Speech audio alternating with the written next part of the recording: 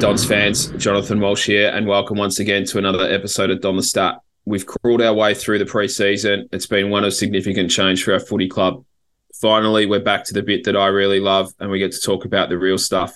We're back for our first game preview of 2023, and as always, I'm joined by my co-host, Ian Hume. Humey, how's things, mate?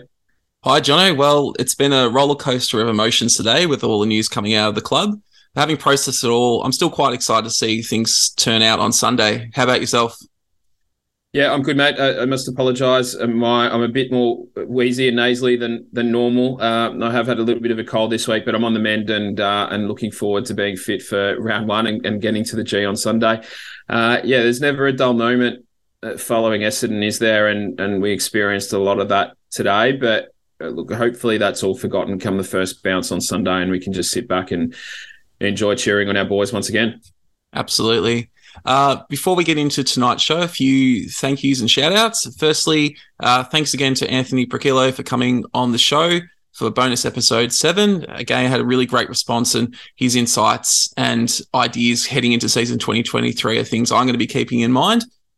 Also want to give a shout out to our new patrons, Daryl Morgan, Tony Aisbett, Sean Dalton, Ben Freeman, Lachlan Brown, and Matthew Brown. I don't think there's any relationship between the last two.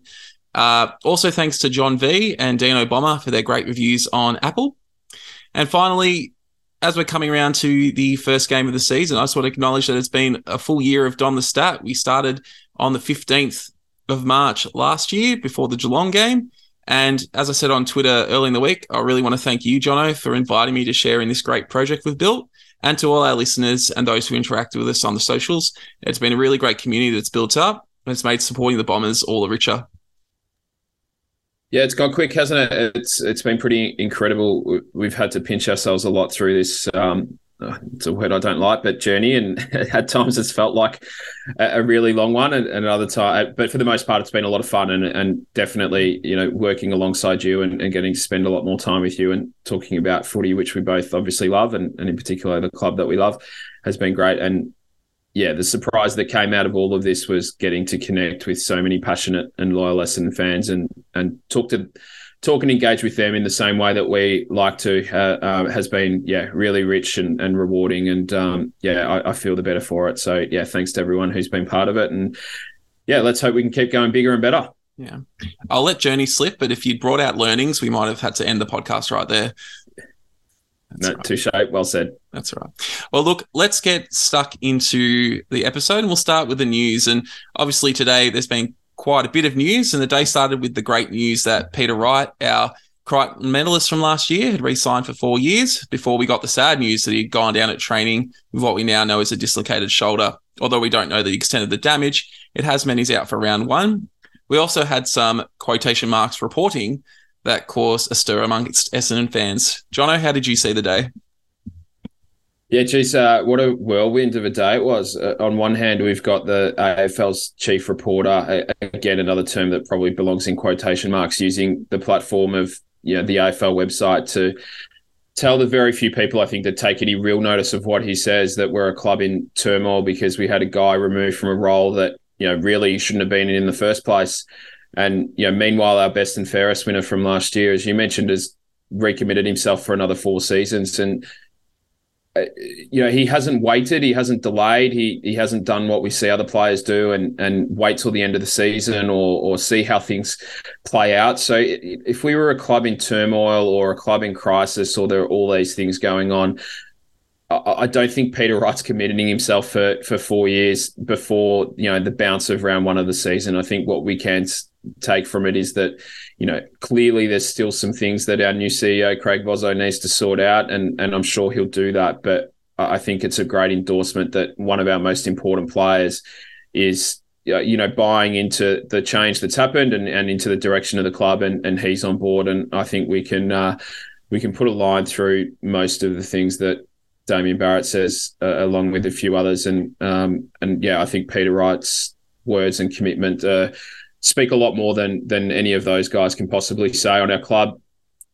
Then, obviously there was the news of his injury, which came only a couple of hours later. And I've gone, sort of done a complete 360 on this one. Obviously at the start, I was really disappointed as I suspect everyone was. But then I talked myself into the positive side of things and what it means for the likes of Harry Jones and Sam Wiedemann. And at some point, Patrick Voss is going to get an opportunity and we get to get games into them and probably fast track their development to an extent. And, look, that's still true. But I think where I have landed in the end is that Peter Wright himself has still only played the 109 games. And for a big key forward, that's still, he's not yet probably at the peak of his powers. So, I think this unfortunately will slow down his development and his improvement as well, not to mention, the ongoing connection and how important he is to playing with our other forwards, our new small forwards that are coming into the team, and that connection with our midfielders, which, let's face it, hasn't been good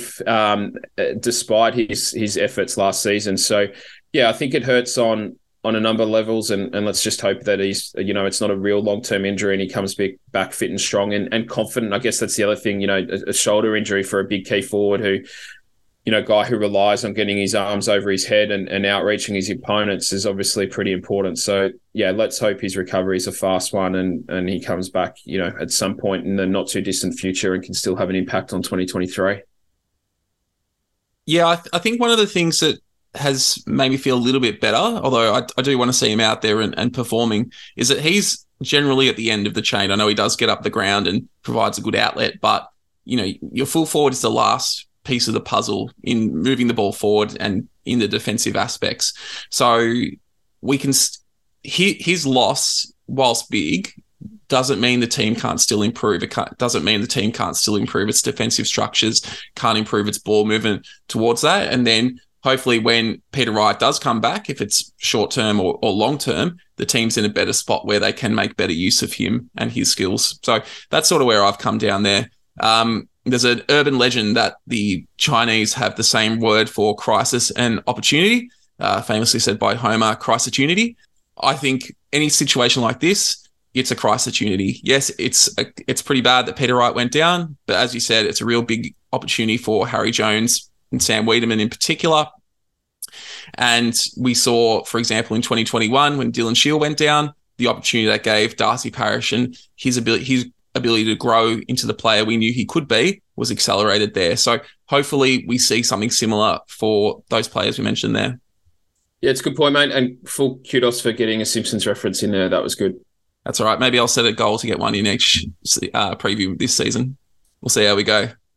Well, look, let's move on. We'll start talking about Hawthorn. And what we tend to do in these preview shows is to start going back over our memories. And it is the Hawks 1983 Premiership 40th year celebration. So obviously it's not really a good memory for Essendon fans, but neither of us were really around for that game. So I asked on Twitter for Dons fans' recollections, especially as was Essendon's first grand final appearance in 15 years at that point. I think the overarching theme for those who replied that was a difficult experience losing by that much, but most were buoyant overall about a very good season and moving forward from there. Rick Edwards and Quick Sprint both brought up Watson being taken out early by Robertson as being a big factor in how the game progressed. But my favourite story that came out of that Twitter thread was from Drover's dog, who set up red and black streamers with his work colleagues at his office before the final and came back the next Monday to find his Hawthorn supporting boss had pulled down all the red streamers, leaving only the black ones, which I imagine would have been reflective of a lot of Bomber fans' moods after the Saturday. Yeah, I certainly don't remember that one, but there's so many great memories over the years, and of course we play for the Jonathan Robin Cup this week. But yeah, I think for most Don fans of my era growing up was watching replays of the 84 and 85 grand final, and they'll be forever etched into our memory bank. There was a time where I reckon I could recount the commentary of the last quarter of the 1984 grand final almost verbatim. I used to run around my backyard sort of commentating it and reenacting play-by-play. So that won't be forgotten in a hurry. There's one game that doesn't get brought up for obvious reasons, but I was thinking about it today, and it was a loss that happened late in 1992 against the Hawks at the G. And at the time, or leading into the game, it was a top six at the time, and Hawthorn was seventh. We were eighth on the ladder, and both sort of within touching point of the final six, with I think 4 or 5 games to go in the season. and the Hawks smacked us by 160 points, which at the time was a record-winning margin for them.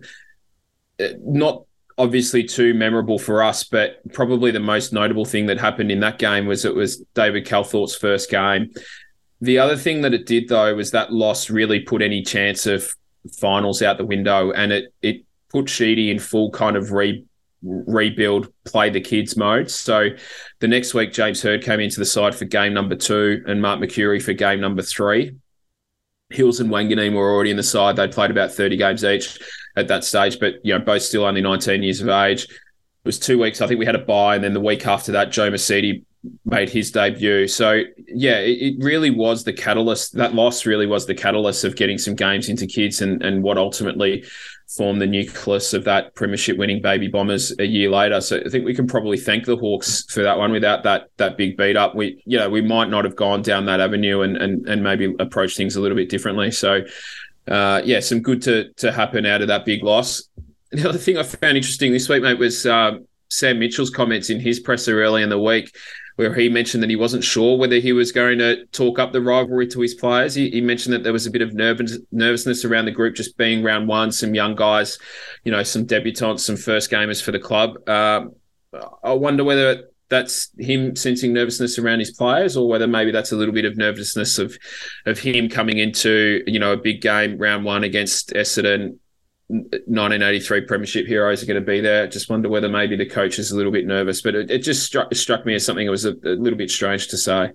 Well, there's a lot riding on Sam Mitchell in terms of how the Hawks go over this year and the next year. He's obviously made a big decision to cut the list really deep in the hope of being able to generate a young group that comes through together and then is successful in the future. Now, teams and coaches that do that, a team may end up being successful from that, but more often than not, the coach that does that cull is not the one that reaps the rewards from that. So it's a big risk for him to do that.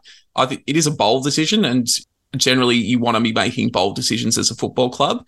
So it'll be interesting to see how it plays out. But hopefully for our sakes, it doesn't lead to them winning on Sunday. I do know that the 2 games that we focused on were both big losses to Essendon. Hopefully that's not any sort of sign of what's to come on Sunday there.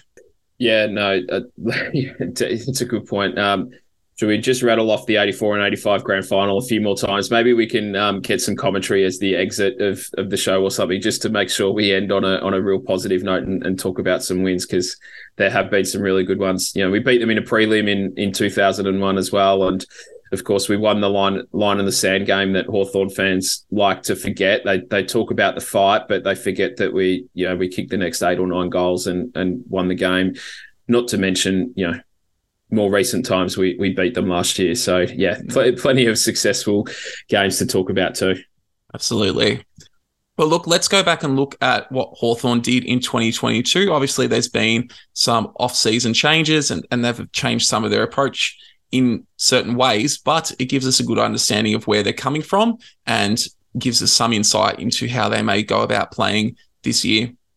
So they finished 13th, so ahead of Essendon with 8 wins, 14 losses, and a percentage of 89.8. Now, they had really good wins over Geelong and Brisbane in the first half of the year. If you go and look at those games in particular, it seems from the stats that the win against Geelong came down to them making the most of their opportunities in the forward line as opposed to the Cats, and matching for contested possession and clearance. Whilst against Brisbane, again, it was inside 50 efficiency that allowed them to win by a goal. So if they could match sides, it came down to their ability to score inside 50. But more often than not, they were finding themselves playing from the back foot a lot. They conceded the 3rd most inside 50s last year. A lot of that came down to their centre clearance ability. Their differential of -4 was the worst in the competition last year. Their practice match opponent actually in Collingwood was the 2nd worst. They weren't much better at stoppage, where they were 3rd worst in the competition at -2.7. Again, Collingwood was the 2nd worst in that scenario. I bring this up because it does provide some context to the stats from the practice match. Obviously, I think Collingwood's gone out and tried to strengthen their clearance ability by getting Tom Mitchell from Hawthorn. But the style of play, the team that they've come up against in Collingwood doesn't really challenge their deficiencies as much as other teams might. Again, this is again reflected in the contested possession differential from last year, where they were down 9 on their opponents, which was the 4th worst in the competition. Yeah, and ordinarily we would look at this and expect that this might give us an area of advantage, right? And give us some confidence going into the game, given that we do enter it with a bigger and more experienced midfield, which isn't something that we can say all that often in 2023, right? But given what we saw against St Kilda, where we lost contested ball by 30, it's hard to take a lot of confidence. But I still think that until proven otherwise, I'm going to treat that result as a bit of an aberration, respect the fact that, Parish was still getting back to some match fitness and some touch, and we're trying a couple of things, as we noted in our match review of that game. So I still think that's an area of the game we should expect to walk away from, being able to get some ascendancy and allowing that to have an influence on the result of the game in the positive for us. Yeah.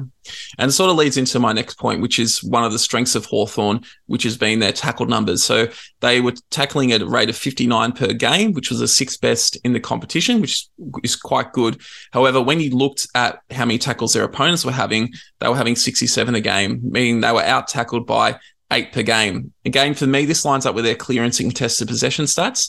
They were good at creating contested situations, but were losing them more often than not. They really lacked that breakaway midfielder that could break tackles and get clearances, and that meant that they were getting tackled quite a lot.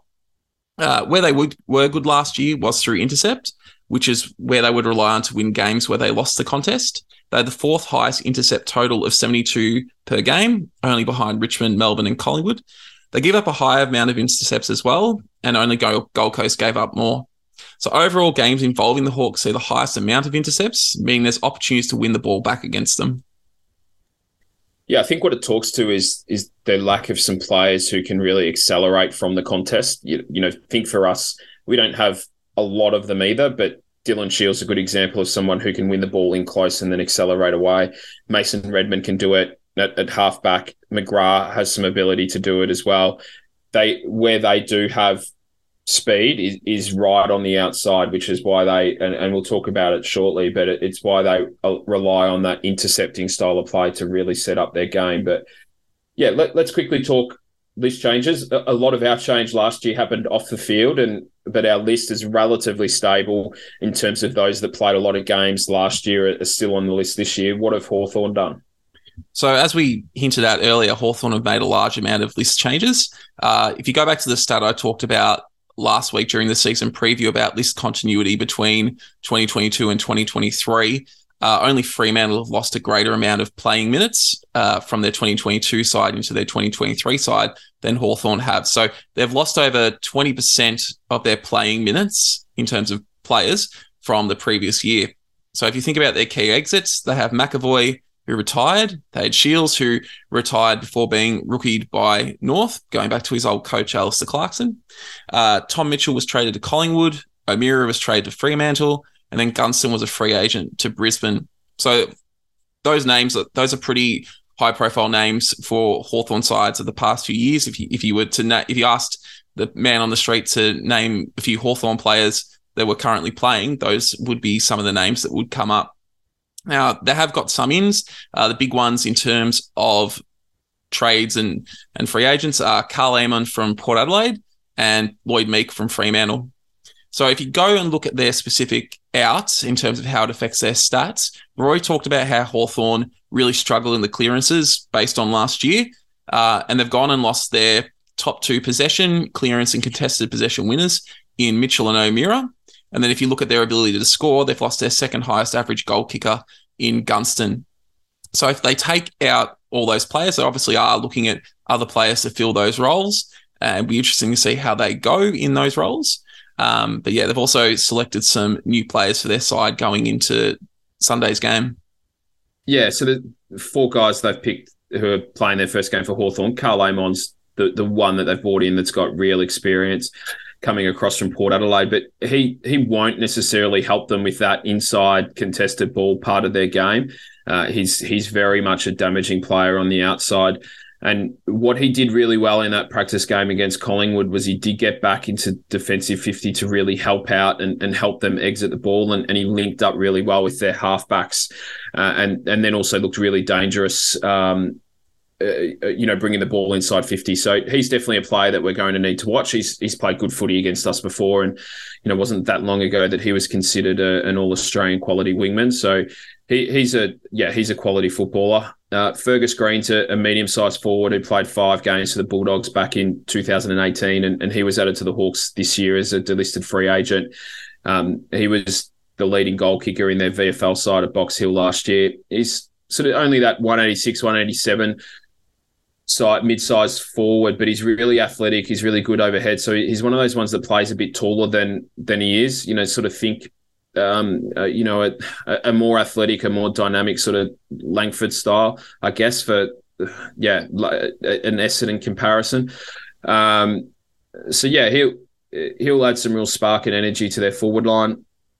Lloyd Meek, I should say, originally drafted to Freo back in 2017. So he's been on their list for a number of years and came across to Hawthorn this year. He's only played the 15 games, but he's 24, 25 years of age. So he's a big senior body, ruck forward, covers the ground pretty well. So I think he's a good addition to given the profile of their list. He gives them a ruckman that they can sort of bring through with these young midfielders. And then Cam Mackenzie, they picked for his debut game. He was their first pick in the draft last year at pick 7 overall. I like watching this guy play because he just reminds me of a natural footballer. He's composed, he's calm. Things kind of slow down a little bit around him. He doesn't panic. He's really clean. He can also play across half forward or half back if need be. But he's just a really neat footballer, sort of in the I think a young Dyson Heppel, maybe, probably not the best example, but if we remember back how Dyson really impressed us in his first year, just at his ability to sort of be calm under pressure, Cam Mackenzie's got that sort of attribute, and I think that's a bit that really stands out for me when I watch him. Yeah, just before we move on, those players that they got in that played in the AFL last season. So against Essendon, when they played Port Adelaide, Amon had 25 and 19 disposals in those 2 games. And Lloyd Meek didn't play in Fremantle's victory over Essendon. So, as you said, Amon's got a history of good performances against Essendon. And then obviously Meek's still pretty new and developing as a footballer. So, interesting to see how that plays out. Let's just remind ourselves of what happened last time Essendon played Hawthorn. So, round 8, 2022, Essendon 16-12, 108, defeated Hawthorn 11-15, 81. It was the game where Essendon had 5 late changes and came down from 25 points early in the third quarter. They kicked 8 goals in the final quarter to win their second game of the year by 27 points. Standout players for Essendon were Peter Wright with 6 goals, obviously going to be a big loss this week. Martin with 22 and 2 goals. Parrish 32 and a goal. Merritt 28 and a goal. And Redmond with 27 disposals. For the Hawks, the standout was Newcombe with 28 disposals. Yeah, there's a lot of emotion at the end of that game, wasn't it? I think we all, we heard about the changes. There was, illness that was around the club, and I think we all resigned ourselves to the fact that there was going to be another big loss, and more so when we got to halftime, and we didn't really look like it. There was a big outpouring of emotion at the end of the game to get one over the old foe. So let's hope we don't get ourselves into that position this week, and we can make a better fist of it early. But let's get back to 2023, mate. We had a quick chat about the new players that have been picked for Hawthorn. What does our side look like for round 1? Yeah, so for this, because it's the first game of the season, we'll go through the entirety of the side tonight. After this week, we'll just go through the changes. We really want to focus on the tactics going forward. So for Essendon, the name side is as follows, and I think it's important for all of us to remember that the name side doesn't mean how they're actually going to line up on the day. I think it's a bit of all over the shop sometimes, and it's not reflective of how the game's actually going to go, and maybe a bit of mind games towards the other club there. But in terms of how they're named on the Essendon site, backs, we have Redmond, Ridley, Kelly, BZT, Laverty, and McGrath. Mids, Draper, Merritt, Setterfield, Parrish, Shield, and Heppel. Forwards, Durham, Wiedemann, Langford, Davey, Jones, Perkins. The subs, Caldwell, Menzies, Phillips and Martin, interchange, sorry. And emergency, where the sub will come from, Anthony McDonald, Tip and Woody, D'Ambrosio, Snelling, and Baldwin. So I think the first point there is once Peter Wright went down with injury, I felt Phillips was certain to play. We've seen from the practice games that they really want to have those tall forwards in the forward line as much as possible. They were running Wiedemann as a second ruck in those practice games, and so continuing to do so whilst not selecting Phillips would mean that we'd only have one target in Jones down there a lot of the time. We've seen in the past that Phillips is a really good second ruck and can be a marking target forward. So I'm the belief that it's the right move for him. And just as an aside, congratulations to Andrew Phillips on the birth of his child this week. I'm sure he's had a few sleepless nights leading up to the game, and hopefully he'll be able to put in a performance for his newborn. Yeah, and look, I think you're right. Once Peter Wright went down, it made sense that we picked that extra ruckman. Hawthorn have also selected 2 ruckmen, and that was pretty clear from the way that they played throughout the preseason, but even from the extended squad that they picked in Meek and Reeves. So I think you're right. Running 2 rucks versus 2 rucks does make sense and allows us to keep those 2 tall forwards up there at any point in time. Yeah. And I think probably the standout absence for me is D'Ambrosio. I expect he'll be the sub based on the named emergencies, but I'm surprised he's not in the starting lineup. What do you think the thinking behind that is? And it seems to leave us short a 7th defender. Who do you expect to play that role? Yeah, I'm surprised D'Ambrosio wasn't there. He played both those practice games and appeared to be preferred ahead of Hind, and then no Hind either. I would have thought that given they add so much attacking flair off halfback, D'Ambrosio through foot skills, Hind through pace, I would have expected one of them to be there. Langford has been training at halfback, so I assume that will make him the 7th defender. He played there in the VFL practice match. It's not necessarily my choice. I wouldn't go that way, and maybe Wright going down has maybe changed some of those plans as well. But yeah, I think we'll elaborate on that a little bit later. And then, I think what we should make mention of is that Wiedemann and Setterfield are in for their first games for the club. Both, come in to play really important roles and strengthen up areas we're deficient in. And then the most exciting one, of course, is Alan Davey Jr. in for his debut. And geez, could Alan Sr. have been any less excited in the video?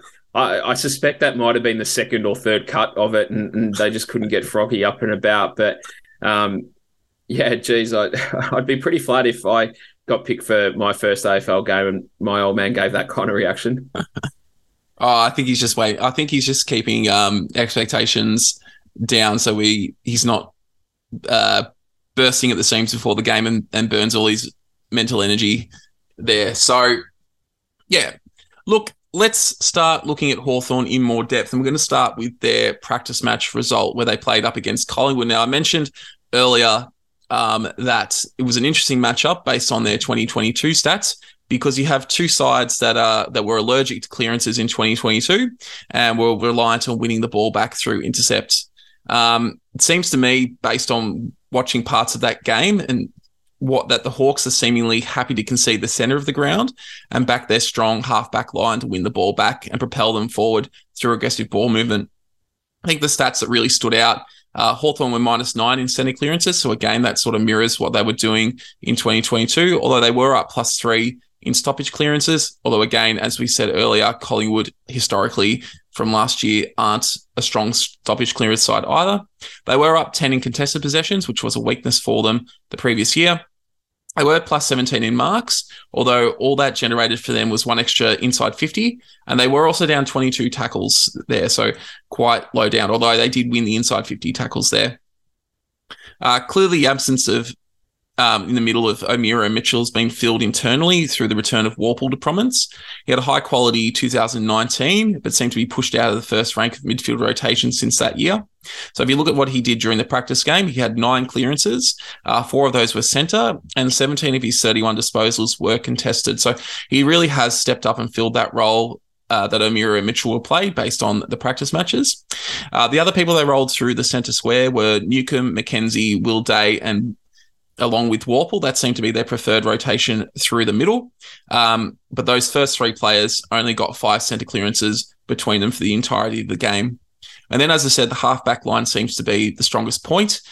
So if you look at their key interceptors, Sicily, Jath, and Frost all got 5 intercept possessions each. And you did mention when we were talking about Hawthorn's new players that Amon was working really hard to get back, and he led the way for them with 8 of those intercept possessions. Yeah, what really stood out to me watching this match, and I very much watched it through a Hawthorn lens rather than a Collingwood one for obvious reasons, was just how aggressive the Hawks were with the ball in hand, particularly on turnover. When they were able to win the ball back from Collingwood, they really did try and punish them going the other way. They were really good at getting numbers back behind the ball and manufacturing out numbers at the aerial contest rather than the contest around the ground. So the likes of Amon and Day, as you mentioned, got back from the midfield and had, in Amon's case, had a team high in intercept possessions. But it wasn't just him either. Huswaite, who was not picked for round one, but a young midfielder from the recent draft, Warple, Bramble, they got involved and got back there, as did, Impey as one of their smaller halfbacks. Everybody sort of gets involved and has a role to play in that intercepting play. It's not just, Sicily and Jath and Frost as sort of the taller defenders back there. But what it does mean, getting their midfielders back and their halfbacks back, is it does allow Sicily and Jath in particular to create outnumbers at that aerial contest and get up in the air 2-on-1 and intercept mark. So their whole game is really set up to be able to win the ball back from the opposition in their back half through that intercepts rather than tackles or pressure. You mentioned that they were pretty good at tackling last year, and they were, but and it's dangerous to take too much from just the one game, but they only had the 35 tackles for the game and only the 9 tackles inside 50. That's S&V Swans' first time last year, type of tackling performance, which you would normally associate with a lack of work rate and a lack of effort. But it wasn't that. Their midfielders worked really hard, but they worked really hard to set up behind the ball and almost invited, Collingwood to take the ball forward so they could then rely on their outnumbers to intercept and get the ball going their way. What's really unique in modern footy, in a game that is, has become more and more about territory and pressure and locking the ball in your forward line, is there's elements that remind me of Essendon under Matthew Knights in that speed at which they look to move the ball from half back, and they've got some really good users through across half back. Sicily can really hurt you by foot. Will Day looks like he's going to be spending more and more time in the midfield, but whether he's there or rotating through the half back line, he's just a beautiful user of the ball. Amon, as I mentioned, uses it really well, and he's shown that he's going to get back and help in the back line. And then they've got that really explosive speed of Jath and Impey, who can really break the lines. I put together a couple of video examples from that game for our Patreon subscribers, but I do suspect that, from a neutral perspective, Hawthorn are going to be pretty interesting and quite fun at times to watch this year, because I think regardless of where they are on the field in terms of territory, they're going to be prepared to take the game on. They're going to be prepared to keep the ball alive. They'll be prepared to kick the balls to dangerous parts of the ground. It's almost like Sam Mitchell's told them, I don't really care if you make mistakes. We'll get better and better at this, but I really encourage you to take the game on. And, even when they turn it over, they don't go back into the shells. They just set up again, try and win it back, and then they'll go again. And if they turn it over again, they'll try and do the same thing until they can.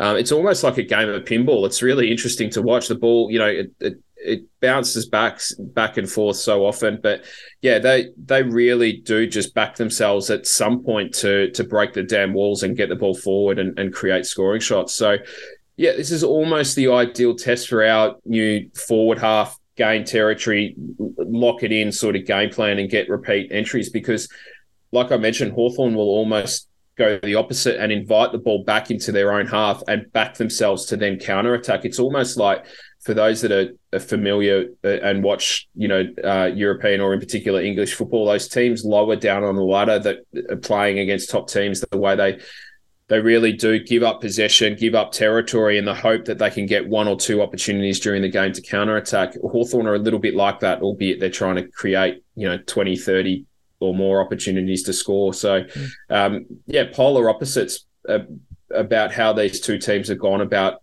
changing their game style over the preseason. So it'll be really interesting to see how it plays out. not just this week, but also throughout 2023. Yeah.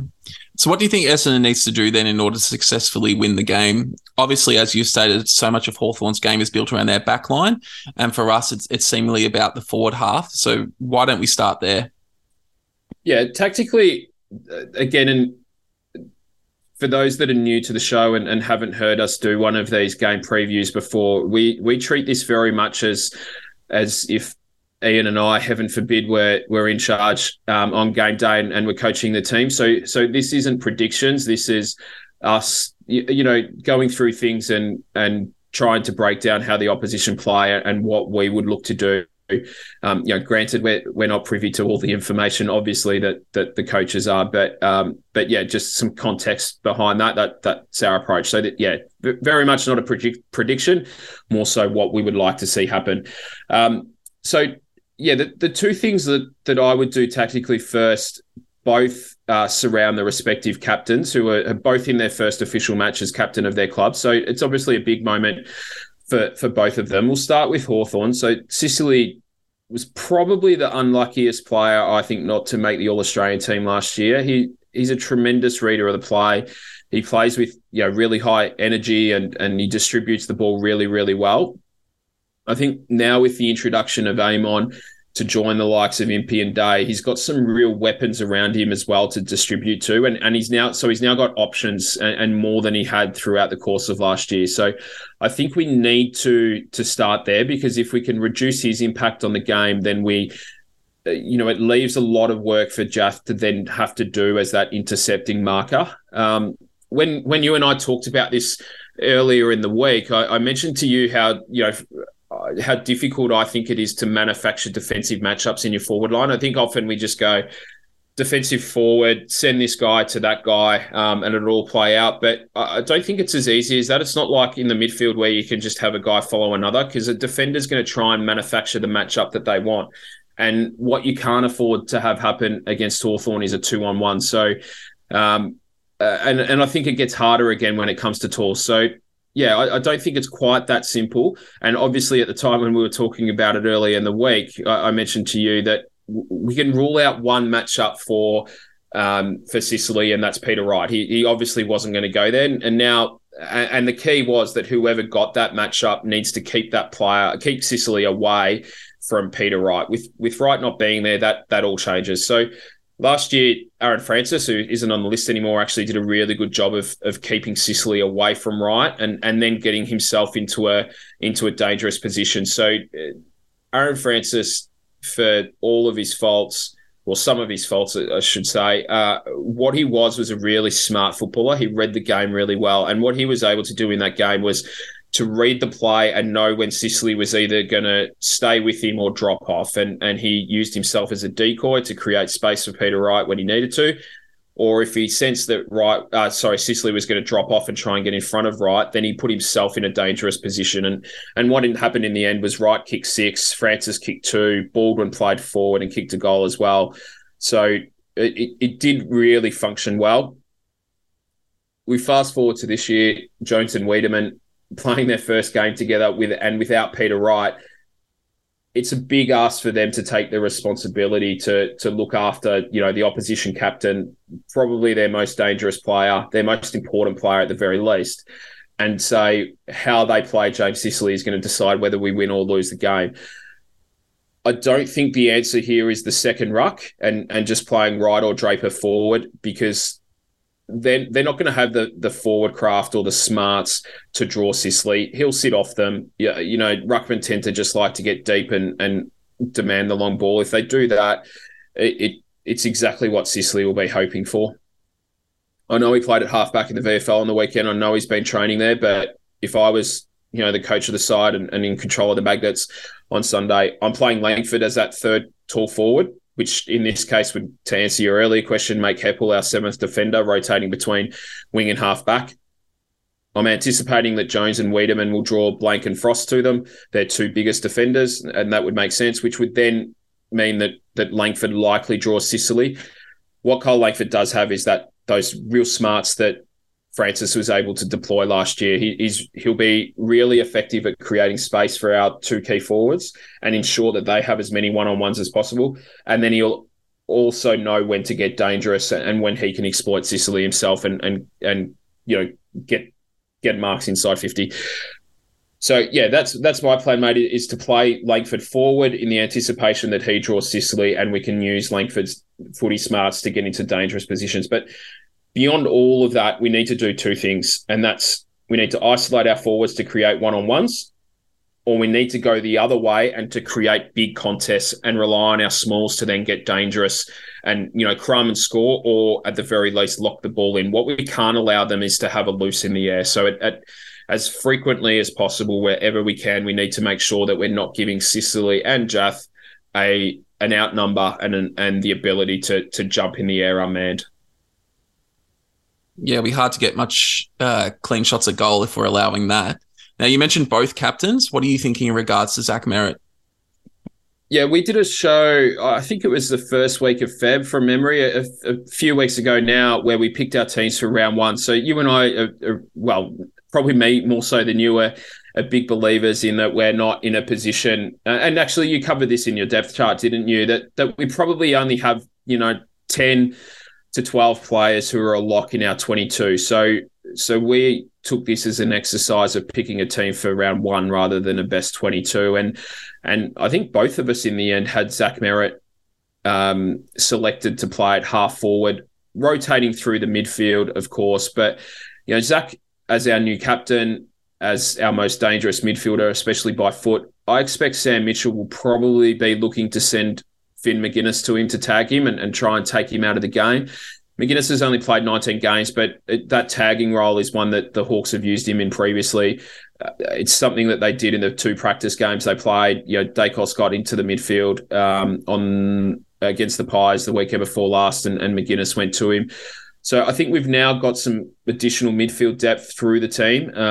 Shields there, Setterfield's there, Parrish is there, Caldwell's there, Perkins and Martin went into the midfield during the practice game. So there's 6 guys there that can rotate through the middle if need be, and that's without Zach Merritt.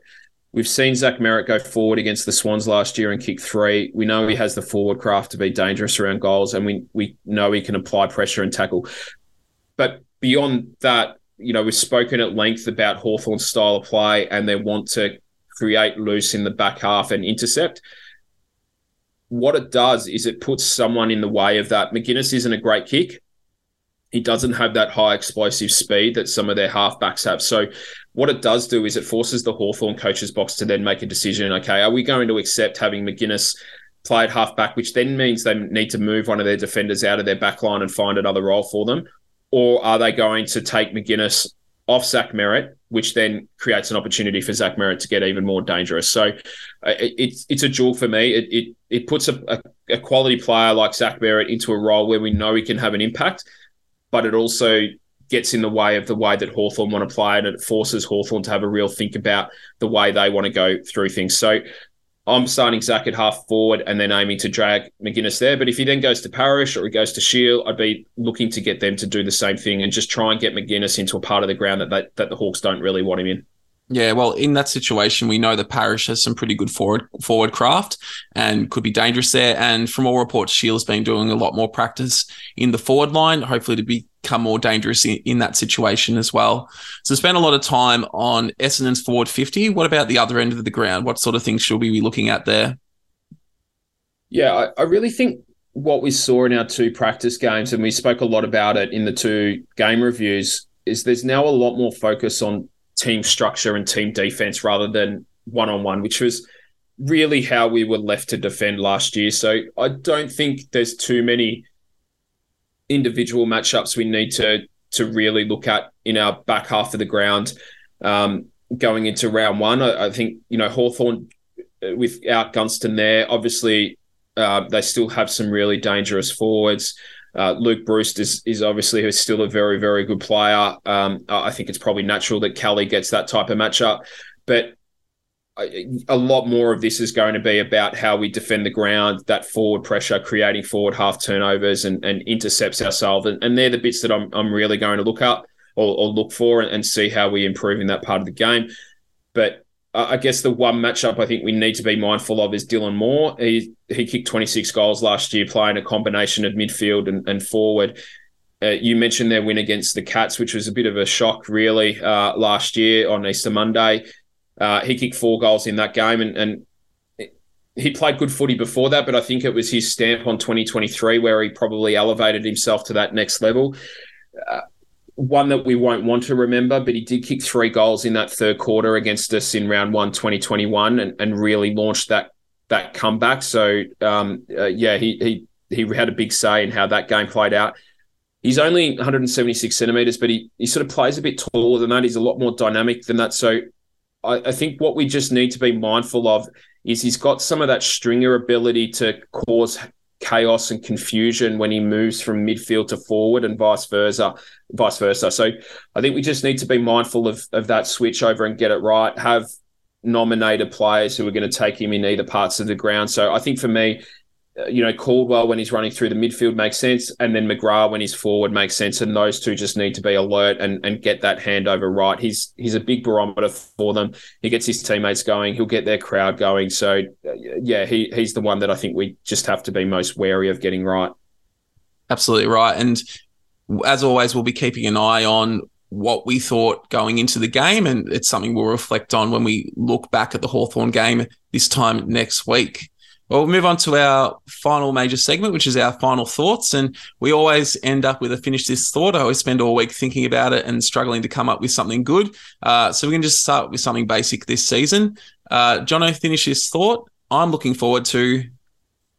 Yeah, I'm looking forward to hearing the crowd roar every time Alwyn Davey gets near the ball, in that anticipation that he's going to do something. And then, of course, the reaction when he kicks the first goal. Hopefully we see it early in the game. But I think, he's going to light up the MCG and just get us all really excited to be back at the footy. So that's the one for me, mate. What about you? We spent a lot of time talking about this player, but I'm really looking forward to seeing how Zach Merritt goes as full-time leader. I want to see what sort of stamp he wants to put on the side, and there's no better place to do so than on a Sunday afternoon at the MCG. Yeah, well said, mate. That's it. So look, I think that'll wrap us up for the show. As you've sort of hinted at, there is a new video coming out tomorrow morning, analysing Hawthorn's game style from the practice match on Patreon. That'll be available the analyst level and above. I've watched it already, and it's a fantastic breakdown of not only what they do well, but how it can also be exploited. And I think you've also talked about putting together a shorter one that's going to be available to everyone that'll come out quite shortly. Yeah, I mentioned earlier just a couple of examples of where Aaron Francis did a really good job in that game last year. So I thought, we might try and bring that to life a little bit with a couple of video clips that I'll make available shortly for everybody. Fantastic. Looking forward to it. Other than that, any final words from you, Jono? No, just looking forward to getting to the G on Sunday, mate, and hopefully seeing us get a win on the board. Absolutely. 3:20 at the MCG on Sunday. I'll be there, and I'm looking forward to seeing the Dons run out there for the first time in 2023. Looking forward to seeing all the Essendon fans there, and go Dons. Centre bounce, 5 points the difference. Can the Bombers go on with it? Byrne tries to come out of the pack. It's Williams sending the Bombers back into attack. Up it goes there. Baker taps the ball on. Oh, beautiful play. Goes for a goal. And I think they've hit the front. Yes, they're in front. A point in front. That's 4 goals to Baker. 4 goals in 8 minutes. 10 goals, 8:68 Hawthorn to Western, 9:15:69. What a game this is. What a wonderful comeback as we see it again on replay. The 4th goal to Leon Baker. A beautiful blind turn and straightens up, and no mistake about that one.